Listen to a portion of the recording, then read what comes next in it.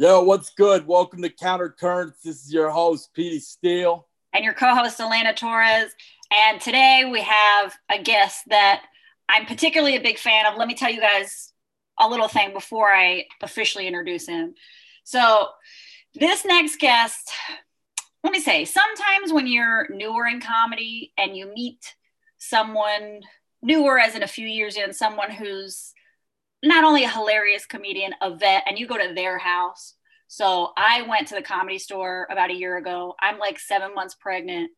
You know, a comedian in common that we have introduced me to this person, and this guest showed me around the Comedy Store, which is the mecca of comedy. You know, gave my husband and I a great seat. We watched him crush a late night set, and he was just the coolest guy. And that in comedy is a rare thing. So this next guest, I'm so happy he's doing our podcast. Please welcome the very funny Court McCown. Hey, Yay. absolutely right. I am the nicest guy, and I always trust the late night sets. But it's good. It was fun. It's kind of like, it's so weird to think like that place was like as crazy and as buzzing and as humming as it was. It's been closed almost a year now. I know. And I feel really lucky that I was able to go at sort of the height. Cause I mean, the Comedy Store has been through, you know, so many highs and lows, but I feel like last year, especially, I mean, the energy there, and it was like 1 o'clock in the morning, but the energy there was insane. I mean, you have comics doing podcasts outside, you know, you had all the people in the back, and it was just like, I think it's something we all took for granted for a long time. I think so, and I think it'll be back. I don't know. I mean, it's going to obviously look different. I think Right. our whole world is going to look different when this thing's completely over. Right. But you've had a lot of guys like, Rogan's moved to Austin. You've had, Theo moved to Nashville. You've had some, had some unfortunate things happen to some other comics, and that I love, I mean, and it's like, so, I mean, we'll see, but I mean, it's the Comedy Store. Right. I've been there for 18 years. I remember when we used to go in on a Wednesday night and we'd have to wait until 10:30 before we had 4 audience members to start the show. Right. And, and then cut to, last year on Wednesday night, there are 3 rooms sold out, with 2 shows, it's insane. So it's all cycles, it all cycles, but the Sure. Comedy Store is the Comedy Store. It'll always be there. And, it's my home. I love it. So do you Good. think that's your sort of plan for, you know, this weird new normal of comedy? Are you a loyalist with it? Do you think eventually it'll come back? Or how do you feel about all these guys who are moving and saying that maybe all that's over? I don't think it's over. I think the Comedy Store is never been one comic. It's never been one group of comics. I mean, I love Joe Rogan. I think Joe Rogan's, he's awesome, and he was definitely there, and was an integral part of the Comedy Store's, rise. But I also think that has to do with, there was a lot of other comics that were there too. Bert Kreischer, Tom Segura, Chris D'Elia, Whitney Cummings, Joey Diaz. Woo! yeah, Joey fucking Diaz, and and the list just goes on and on and on. Tom Papa, Harlan Williams, Steve Byrne. I mean, Steve Renazizi. I mean, you can just, the names don't stop. You can't. I mean, I could keep going. Steve Simone. You could say, Brian Moses, Tony Hinchcliffe. I mean, just the list. Eliza Schlesinger. I mean, I could go on. Sure. Whole Yeah. podcast is naming all the comics that perform there all the time, and so it will come back, and it will be back, and it'll be as strong as ever, and it'll go through a phase too. I mean, I'm not a in my 4th year of comedy, and on the there's people that are going to come up. There are the guys that are rising now, Fahim Anwar. You've got all these guys that are starting to build their huge followings, and they'll just keep getting better and better and better. I mean, there's guys you haven't even seen yet that are so funny. There's JF Harris. There's Billy Bonnell. There's just, I mean, it just goes on and on. Jessica Michelle Singleton. I mean, it just, I could just keep going. Mhm. It's that plethora of great comedians. And, and I think the difference now is that wasn't around, 8, 9 years ago when it really saw its rise, and it's, and it is that now comedy wasn't popular. Yeah. I mean, it was popular, but it wasn't like it is now. I mean, are you kidding me? They're selling out shows in vans and alleys right now. I mean, it's like when clubs come back, come on, Yeah. Yes. We had an opportunity at one time. I think it was back in October, November, when the Comedy Store thought we had outdoor dining going, and we were doing comedy through a glass window. No way. Yeah, wow. I mean, I felt like a hooker in Amsterdam. Oh my gosh. It was horrible, but it was what it was. But people were coming in hordes to sit on the patio, and then they got a deal with the city. The city said, "Okay, you guys can put a stage up outside. You can do parking lot shows, and just social distance the tables as long as it's all outside." And they announced shows on Friday, Saturday, and Sunday night. No lineup. They sold out 3 shows in an hour. Wow. With no lineup. Wow. No. So, I mean, when it comes back, get ready. It's going to be cool. Yeah. And when you said you started at the Comedy Store 18 years ago. Did you start comedy in LA, or did you move and end up at the Comedy Store? No, I used to do a lot of I used to work in television and film. That's what I started out doing. Doing what? In front of the camera, behind the camera? In front of the camera. So I used to do a lot. How old are you? Me? Yeah. You could just 30s? Yeah. Okay. So I used to do a lot of 80s movies. So okay. I was in movies that you probably never heard of. Like I co-starred in a movie called Can't Buy Me Love. And with Matthew Modine, right? No, Patrick Dempsey, but close. Yeah. I was going to say, Petey, you're usually pretty good with 80s movies. Yeah. But, oh well. Anyhow. I did Teen Wolf with Michael J. Fox. I used to do a lot. Yeah, I remember Teen Wolf. So I used to do a lot of that stuff. And then in 2001, I had a friend that said, man, you should really, I always wanted to do stand-up. I'd never done it. And, and I was in my 30s and I was like, why not? So I took a class, which I don't recommend to a lot of people, but there was a guy who taught a class, and I got to be honest, he was great. It was just he was great. And it was this guy named Adam Barnhart, who's a Comedy Store regular. He's crazy as fuck.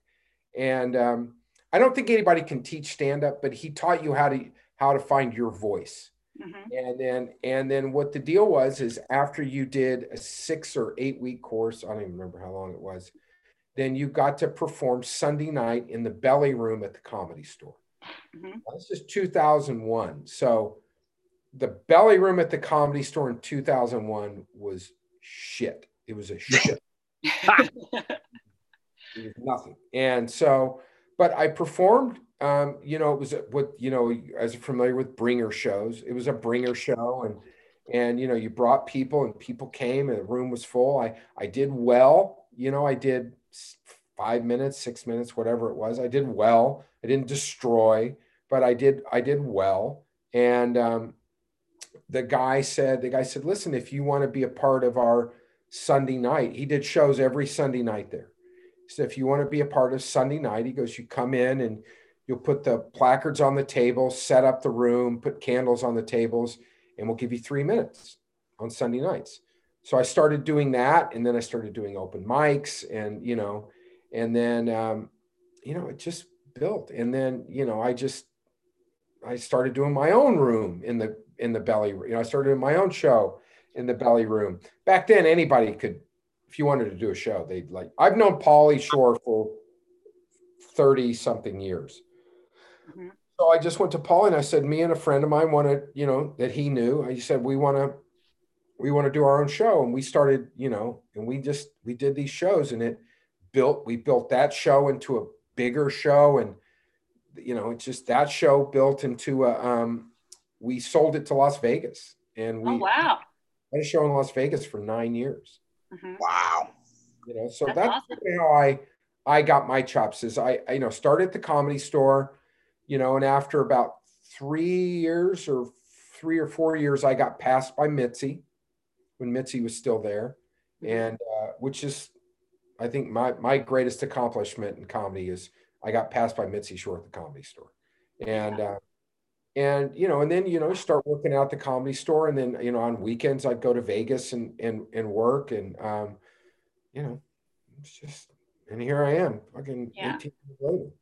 And when you started coming from the acting world, I have a really similar, it's really interesting here because I have a very similar story. I started comedy when I was 30 after acting on Mexican telenovelas through my 20s. And did you feel like when you started, you had to sort of check your ego because you were co-starring in these big movies, and then at comedy, nobody cares if you have credits if you're not funny? Well, I think that I had worked a lot in the 80s and not in the 90s. So my ego was pretty fucking smashed already. Right. So I didn't have a ton of ego to Right. But no, the one thing that was great for me was I had done so much theater. I was an actor. Right. Right. I did Shakespeare, and I did theater, and everything. So it's like the one thing that I think helped me was I wasn't afraid to be in front of a live audience. Like being in front of an audience, didn't bother me, and still doesn't bother me. Right. I mean, obviously, if you're eating shit, it doesn't feel good. But, I've had nights on stage, and doing a show where I've completely fucked up, and it's like, and you don't get to leave after 10 minutes. You're there on stage for another hour or, however long it is. And, so being in front of people and, and failing was never really a problem for me. Right. It still isn't. And then, the other thing too is, being at the Comedy Store and doing the, original room there, it's one of the hardest rooms I've ever done, ever. And I think maybe like Gotham in New York might be as difficult of a room. And I don't mean that it's just that it's not a local room. Yeah.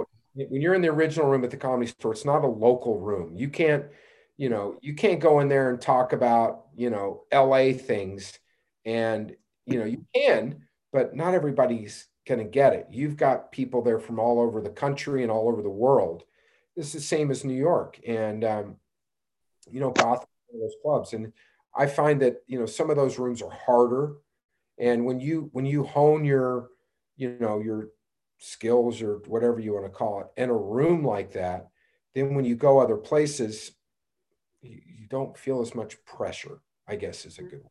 Sure. Would you say, like, the way you described the original room and then Gotham, they sound more like tourist attractions almost? And would you say that's apt or not really? Well, I mean, I would say that I wouldn't call it a tourist attraction because I don't think it's a touristy type, atmosphere. I guess they're comedy fans, but right. I think when you're in there, you got to make them laugh. The difference is Gotham is lit. You can see the first rows. At the Comedy Store in the original room, you can see the front row and maybe a little beyond that. That's it.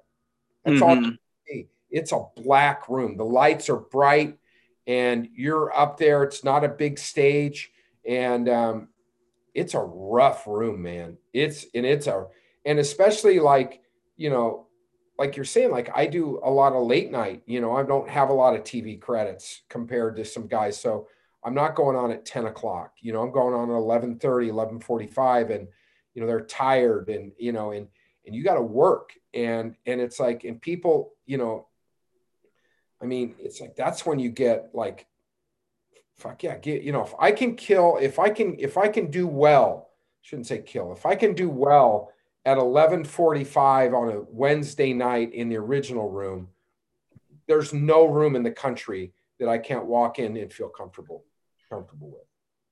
Yeah, I agree. I think late night sets in general that's what separates sort of like the men from the boys of comedy, because when people are tired, they've already laughed a bunch. If the show's been great, it's harder because they've already laughed a bunch. And by the time it gets to you, if you're later, it's like sometimes it's hard to get the last out of it, right? It's just they're tired. Yeah. And you've got, drunks and, or whatever it is.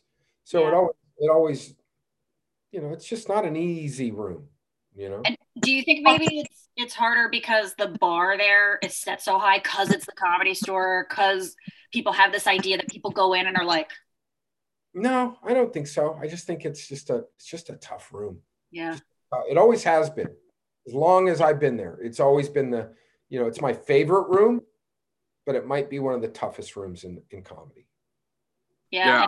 The Comedy Store just had a big loss, right? With Jeff, the piano player. Did you know him? Yeah, I knew Jeff well. That was really sad. Yeah. Jeff was one of those guys, we had a Zoom memorial for him, and it was fantastic. Brian Holtzman, I love Brian Holtzman. And, Holtzman was in there, and a lot of employees, a lot of people, that, shared great stories.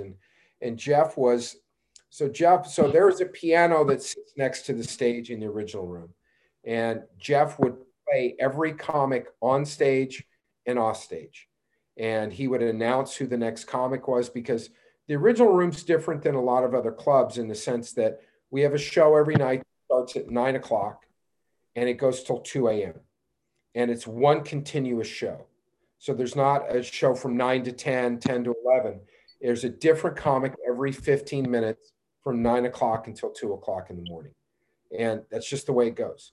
And some people, so it just goes like that. And then you have pop-ins, and, there's some great video of him with Dave Chappelle and, with so many other people over the years. And Jeff was just one of the sweetest, he was an entertainer, but he was just one of the sweetest guys. And, and he was gay, which was fun. And you could, you could just give him shit all the time. But he had, one of my favorite stories about him is when I was fairly new, and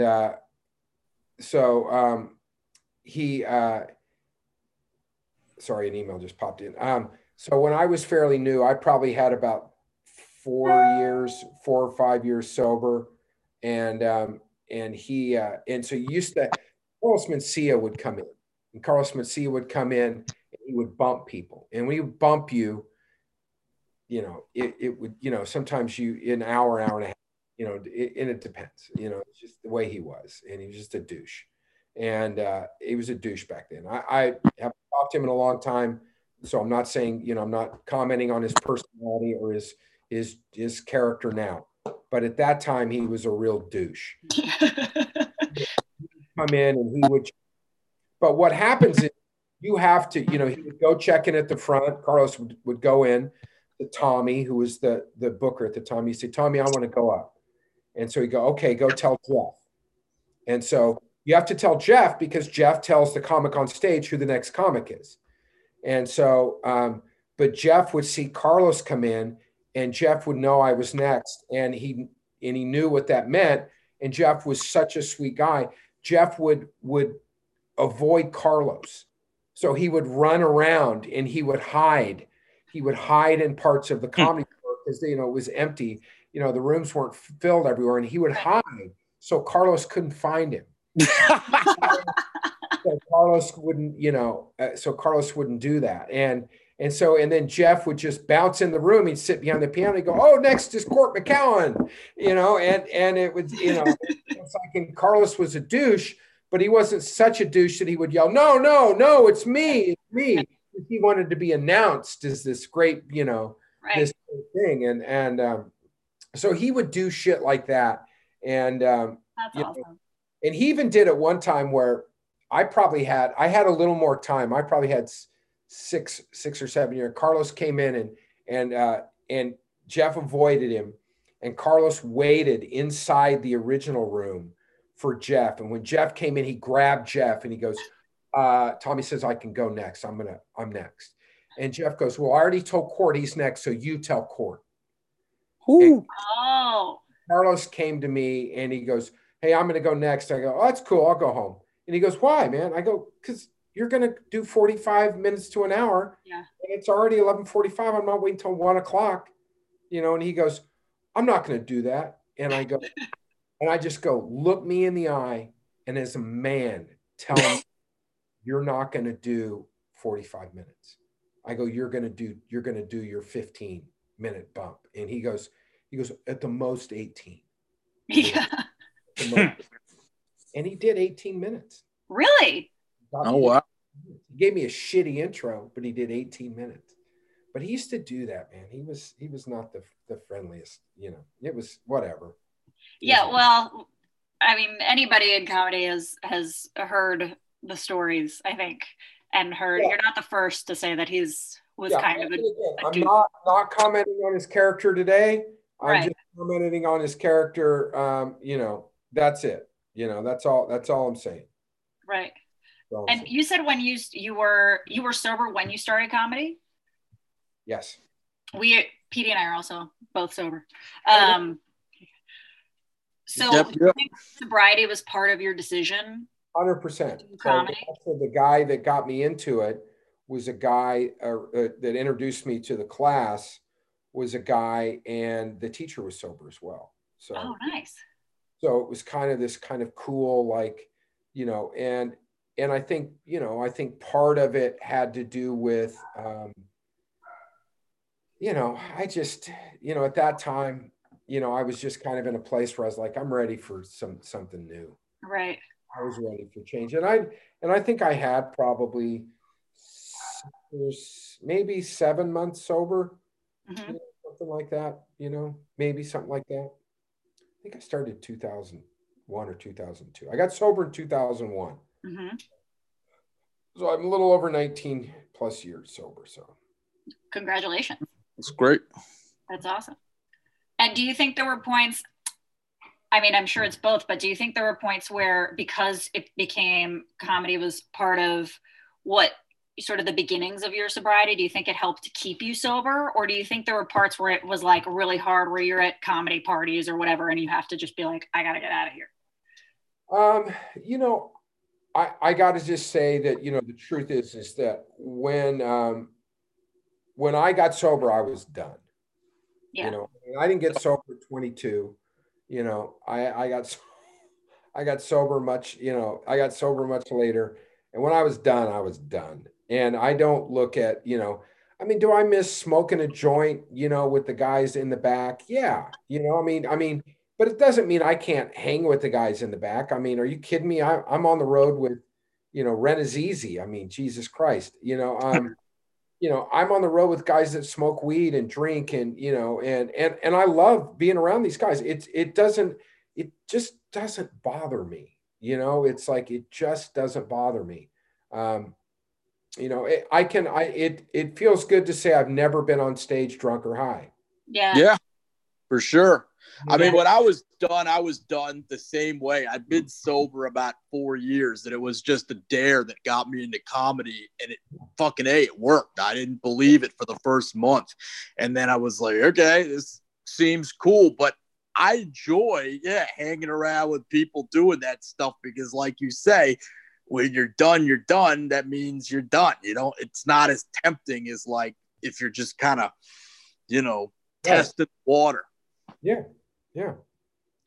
So I think I don't think one affects the other, I really don't, and there's a lot of comics that are, I did a show in Vegas for 9 years, and, there were a lot of guys that came out there, were sober, and so, I've met some great guys, in comedy that, that don't drink, don't drink and use. And it's like, and there's some that do that. I don't really know of any guys that are successful in this business that I would say, have a problem. Right. Let's put it that way. Right. And do you think that's a difference sort of with being in this business now versus, maybe in like the 80s, early 90s, you have like the Sam Kinnisons and sort of these people where that was such a big part of their persona. Do you think that's something nowadays what is it that nowadays just doesn't really allow for that? Well, I don't think that I shouldn't say that it doesn't allow for that. I'm sure it allows for that. Right. I just don't think that it translates. I think comedy's risen a bit. I think if you look at, the guys I look up to, the guys that, Bill Burr, Bill Burr is a great example. I mean, that guy, that guy doesn't go on stage drunk, I mean, it's like, as much as Bert Kreischer is the machine, Bert Kreischer's not drunk on stage. Bert Kreischer is, he likes to have a drink. It's like, Joe Rogan smokes weed. Joe Rogan's, it's like I respect them so much, and it's just that thing. It's like, just because I can't do it doesn't mean other people can't do it. I think a lot of times people get the wrong idea about people that are so, that don't, it's like, like, I think someone said the other day, it's like, oh, you don't like drugs. It's like, no, I like drugs way more than you like drugs. You like drugs. I really like drugs. I like drugs a lot more than you do. And it's, but you look at the guys that, that used to kind of drink heavy, that, kind of got to levels of success that, tapered it off and, and don't really look at Dave Attell, who's probably one of the greatest joke writers in our lifetime, and Dave, Dave's a great example of just what a great work ethic, and, I was so lucky that, Jeff Ross kind of took me under, Jeff Ross and Dave Attell kind of took me in a couple years ago, and they let me start opening the Bumping Mics tour. Oh, and, God, that I only saw the Netflix series, but God, that was so funny.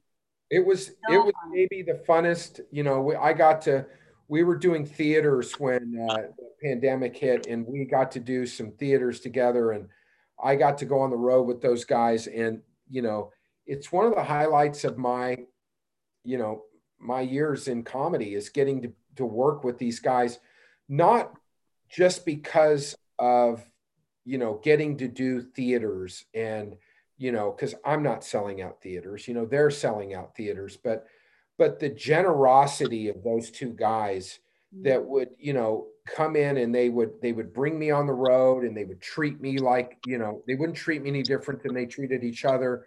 And, and they would, they'd go, Court, go up and, open the show and do what, what do you want me to do? 20? They go, no, do a half hour. He goes, if you're really rolling, do a little more, you'll feel it. You'll know, That's awesome.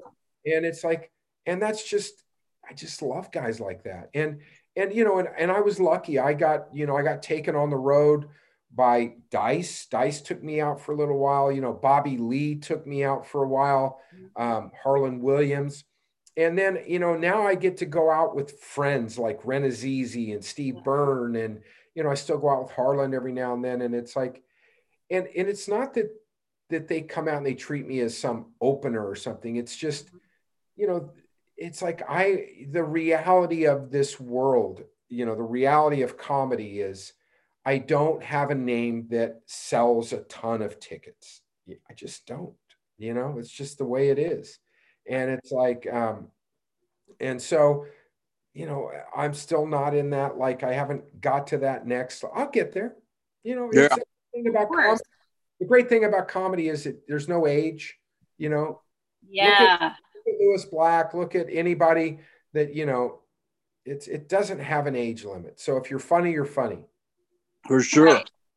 Well, in terms of growth like that, I mean, is there any particular metric that you use to kind of measure growth? I mean, in terms of like some people say they take it like a marathon versus a sprint, but is there any way you gauge progress over a long period of time? Because for some people, it can take a lot longer, or I don't know. What do you say? I just go through, I go through peaks and valleys. It's just like sometimes it has a lot to do with writing. I go through long, hard slumps of writing. And it's where, I just don't get that much new stuff. I try new stuff. It's like, I'm more of a storytelling comic. I like to tell stories. I'm not a setup, punch guy. I don't, do quick jokes. So it's kind of hard. I shouldn't say it's hard. It's just, and part, I don't want to say lazy. I'm not lazy about it. It's just, if it doesn't inspire me, why would it inspire an audience? And so I've, this last year has been really tough to find stuff that is inspiring to talk about, because I don't want to go do a bunch of pandemic jokes. No. Yeah. Has there been anything that you've been able to, I mean, cling is the wrong word, that you've ever been hold on to that's helped you with some inspiration this year? No. Yeah. Been a shit. It's just me neither. It's like I see people like, I won't do Zoom comedy. Yeah. I hate it. It's horrible. There's been some parking lot shows in LA, people do in front of in the cars. And I'm not saying it hasn't been something I've been like, oh my God, I've got to get on the parking lot shows. It's like, yeah. I was fine telling jokes, through a glass to people on the patio. And the funny thing is I went from March until I think it was August before I even told a joke. Yeah. And that's the longest I'd gone in 18 years. Yeah. And it was hard. It was hard. I ate shit for the first, 3-4 nights. And, and now they shut it back down in November. So it's been 2.5 months since I've been on, been up again. But I do find now I'm kind of, I'm getting a little better at, doing little notes and I don't feel like, we'll see. Yeah. See. I think too, a lot of comics now that are, you'll hear, not a lot, a few comics will be like, I've been writing. It's like, how do you write when you can't go bring it to the stage? Like stuff, comedy in your head, like it gets stale. It's not the same. You have to try stuff. Oh, I've had so many jokes I've written down that were such pieces of shit when they went on stage. Yeah. Mm-hmm. Totally. I mean, it's like some guy that's never done comedy looking in the mirror at a bar telling jokes thinking he could do it, I know. Luck, but it's, I think we'll see what, we'll see. I think it's going to come back. I think it's going to come back strong. I think it's going to be as good as ever. And I think the crowds are going to be, they need it, I think that's going to, I think that's going to be real positive. And, I just think everything's going to be okay. I just think we've got to get through, this, and I think as, I think it's hard because I think they're the hardline people that are, especially people that are susceptible to this, I mean, I've lost friends, through this thing, and it's difficult, and it's like, some people get it and are okay, they get the COVID and they're okay. They're, and there's some people that struggle for months with it. Mm-hmm. Will die from it, and it's not everyone that's 75, and but there's people that have opinions, and there's a lot of people are in Austin, Texas doing shows, and it's it's wide open and maskless, and and it's like silly. And I'm not judging, it's like that. If you're comfortable, cool. Yeah. I just don't know that I've made it this far. I think I might hang on a little bit longer. Yeah. Yeah, I think you bring a good point though, because I think in the beginning it was really easy to judge people for, at least for me, for like their behavior of not following COVID guidelines. But over time, it's like, look, this is hard and shitty for everyone. If you want to make a certain choice, I don't think judgment is the way to approach it the right way. I think we kind of have to look at ourselves as individuals and be like, do I want to take a risk or not? Yeah. True. You know, then again, I look at the newspaper and I see the lung comparisons between people wearing masks, chronic smokers, and then the fucking guys that are recovering from like a month of COVID. And it's like, holy shit, this is terrible. Yeah. And I think the whole thing is it's not, you know, you just got to take a stance where it's like, hey, man, you know, I'm not judging you. Do what you want to do. You know, it's just that, you know, don't walk in a Trader Joe's without a mask if they're asking you to wear a mask. And don't be a dick about it. Yeah. You know? It's like, and I think that's the difference in, you know, the comics going to Austin and doing that, or if someone asks them to put a mask on, they put a mask on. 100%. And it's like, you know, and there's cities that are doing comedy, you know, there's places that are doing it. And, you know, and I think there's, you know, some comics, it's like, you know, they need, you know, they need to work, and damn it, God bless them if they can, you know? Yeah. Yeah. It's interesting. And sometimes, you know, sometimes when these people, you'll see shows, and it's hard as a comic not to get like that FOMO sometimes, where you'll see people doing shows. You're like, man, should I be doing that? But then you think about, well, could I die? Is it worth it? Not really. I mean, but it depends. Yeah, some people, that's more important. Well, I just think, I think it's like, I think, you know, if you were 25 and be different, you know? Yeah. I'm a little over 40. What? And it's like, I'm not, you know, I mean, it's like, I've got to travel some for, you know, to do stuff, but it's like, you know, I wear a mask, and then I wear another thing over it. It's like, I'm like, you know, right.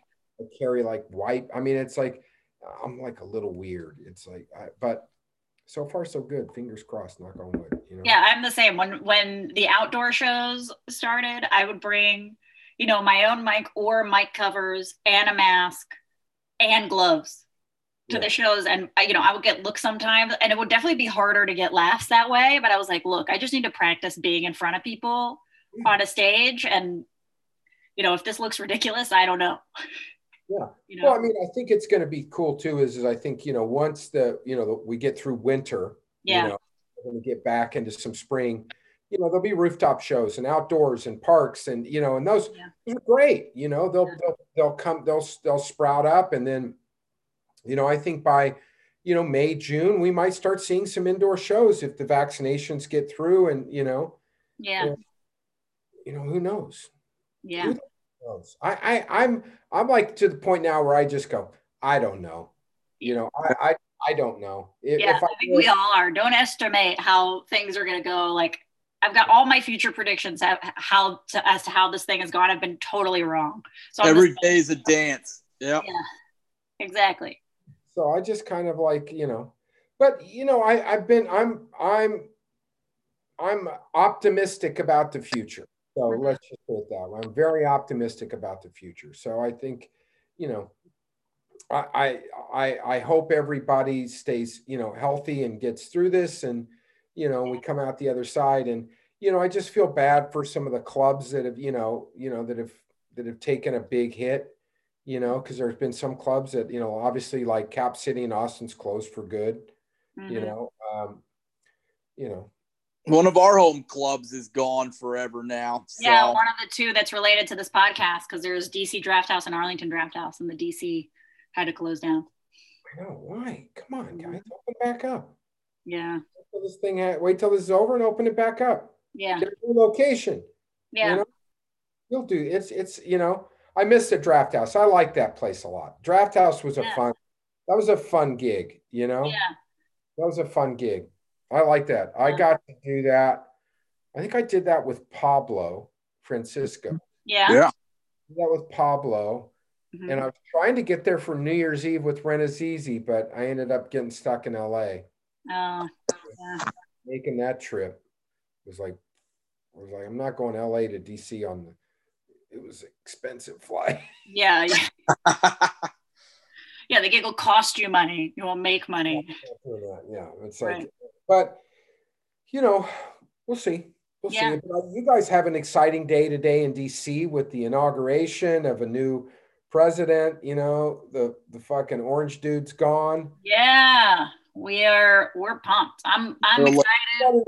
All I want to know is what the letter he left said. I wonder if it just I know, said, right? fuck it, I won. Yeah. I won.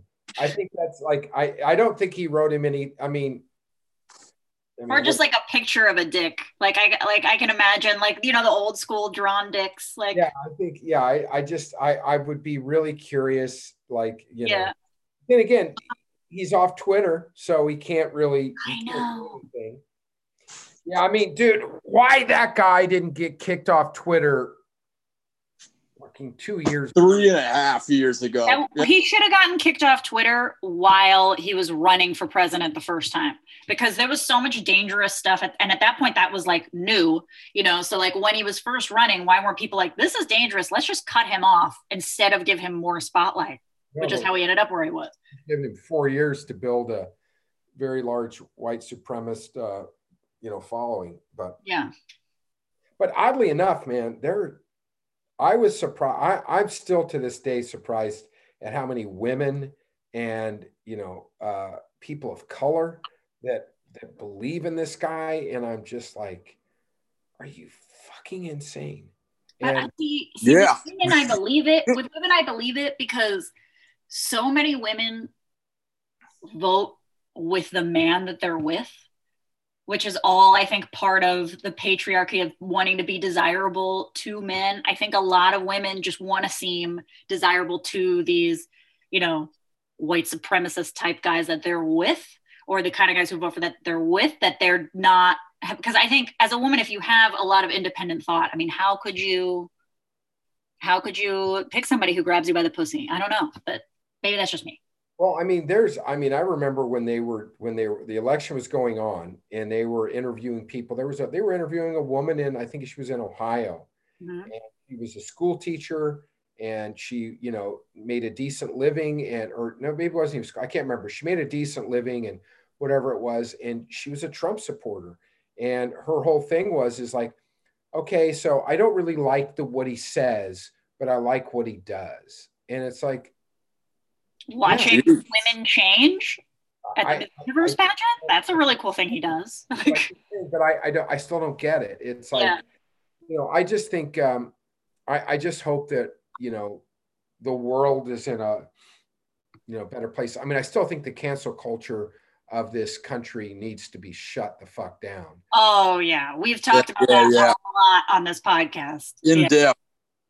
I mean, we'll see, but I mean, at least, I mean, who knows? I'm so tired. I think, as a lifelong member of the left, which is a pretty broad swath with a lot of degrees, that, we're going to have to realize that we're going to have some imperfect allies, and we're going to have to suck it up. And we used to be a party about, more redemption. Everybody didn't have to be perfect to join and to progress. And I feel like we've neglected that for likes and social media currency to our detriment, and that's one part of the lesson is these last 4 years.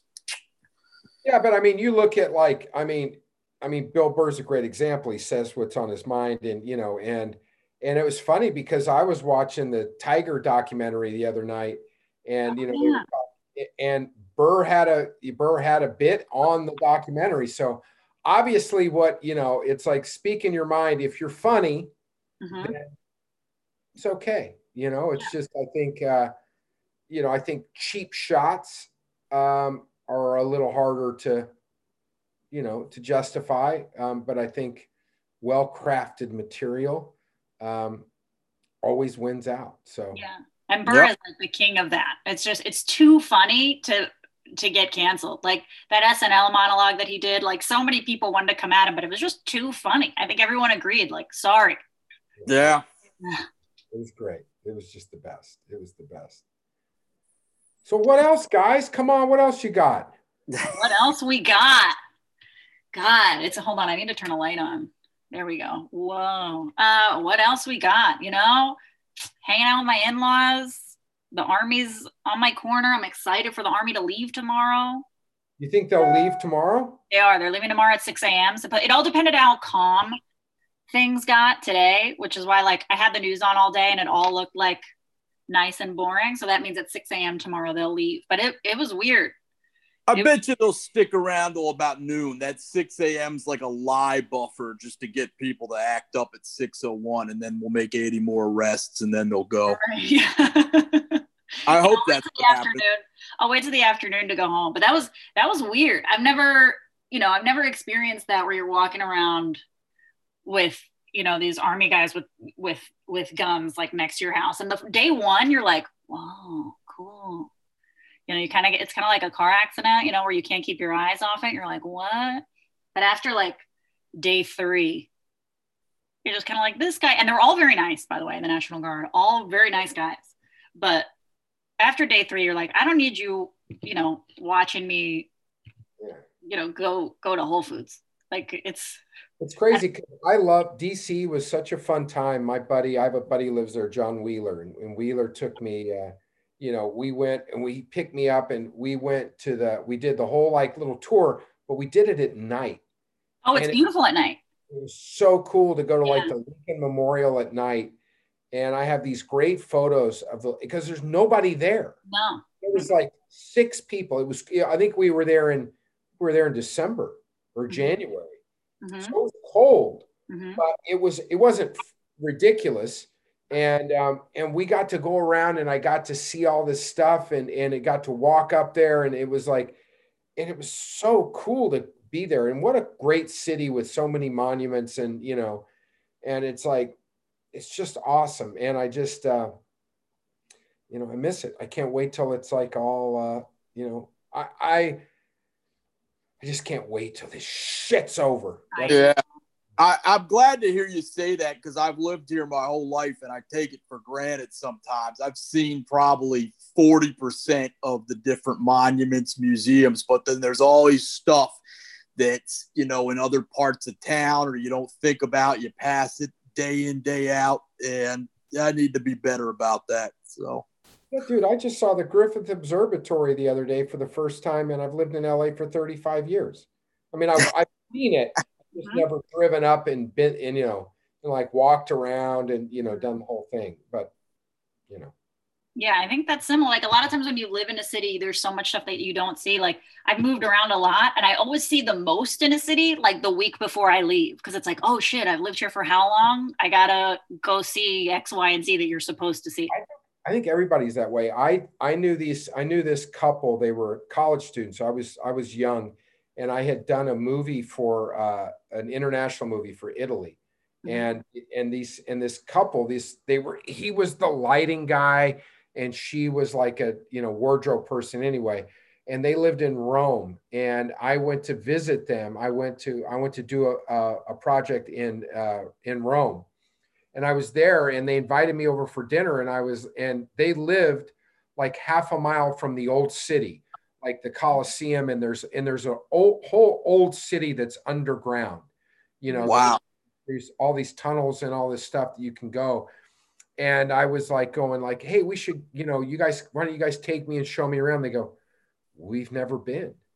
And so we went, the 3 of us, and went on this like tour, and they had never been to the Colosseum. They'd never been. And we did this whole like tour of Rome, and it was so fun. But it's just like you said, they lived there, you know, lived there their whole lives. Yeah. Never, you know, seen it. So it was so fun. That's awesome. Yeah. DC is also great. I say this all the time. I mean, it's pandemic now, but it's also, I think, one of the greatest places to start doing comedy because people here, they love it. They go to shows and they don't care about a name. You know, they're like, oh, there's a comedy show at the bar down the street from me. I'll go. It's great. And so you get to start doing like full rooms. I mean, really early, which I started doing comedy in between here and New York. And just the difference, because I thought when I moved here and that's when I started doing comedy. I was like, oh, obviously DC is not going to have a comedy scene. I also didn't realize you had to do comedy like every day. I was like, oh, I'm just going to go to New York like once a week on the bus and do some shows and come back. And then I realized you need to do comedy more than that. The second I started doing shows here, I mean, we're really lucky. Like stuff's really packed, and I think that's really helped with my skill as a comedian. And I'm sure PD would say the same thing. Like as an amateur, Absolutely. when you're an amateur starting comic, you get real feedback really quickly. So I think it's a cool city in that sense too. Yeah, I love DC. I've always enjoyed the crowds there. It's like one of those cities. I mean, go no further than Chappelle. Yeah, right. Yeah. It's like you got great clubs there. You got the Draft House. You've got the DC Improv is world famous. It's one of the better rooms. It's like when people talk about great rooms in cities. There's great comedy cities. New York, obviously, LA. You got DC. You've got Denver has got one of the Comedy Works in Denver. Yeah. That's what everybody says. Everybody who comes to Draft House that tours, they always say that Denver is one of the best places that they performed at. It's that downtown club. It's just a sick setup. You go downstairs, it's old, and it's dank, and it's not fancy. It's what makes the Comedy Store such a great club. Is it's not very nice, nothing fancy. And, it's just a black room with chairs but man, is it awesome. Mm-hmm. Well, we want to thank Court for doing this episode with us. Thank you. Thank you so much on this inauguration day. We really appreciate it. And where can people get at you? All my social media is my name, CORTMCCOWN. And Instagram, Facebook, Twitter, all that shit's there. My website, same thing. And I'm kind of getting ready to revamp and redo a new podcast. So I'm not going to say anything about that yet, but that's kind of going to start putting something together with that. But and I think in end of February, I'm going to be in Providence with Steve Renazizi. So awesome. Hopefully that's still going on. Mm-hmm. I love our new president, but don't fuck shit up. Fuck up our lives now, man. Seriously. Don't fuck shit up, man. You're in there. You'll have a whole different group of people storming the steps, man. Be waving rainbow flags, going, "Get out here! Damn you! Get out here, Joe. We're angry." Yeah. Give us a wave, something. Come outside. Bring Kamala with you. Come on. Well, you guys are awesome, man. Thanks so much for asking me to be here today. Oh, hey, thanks for doing it. My pleasure. Thanks for doing it. Of course, guys. Of course. Let me know when it's up. We will. Yes, sir. Yeah. Guys. Take care.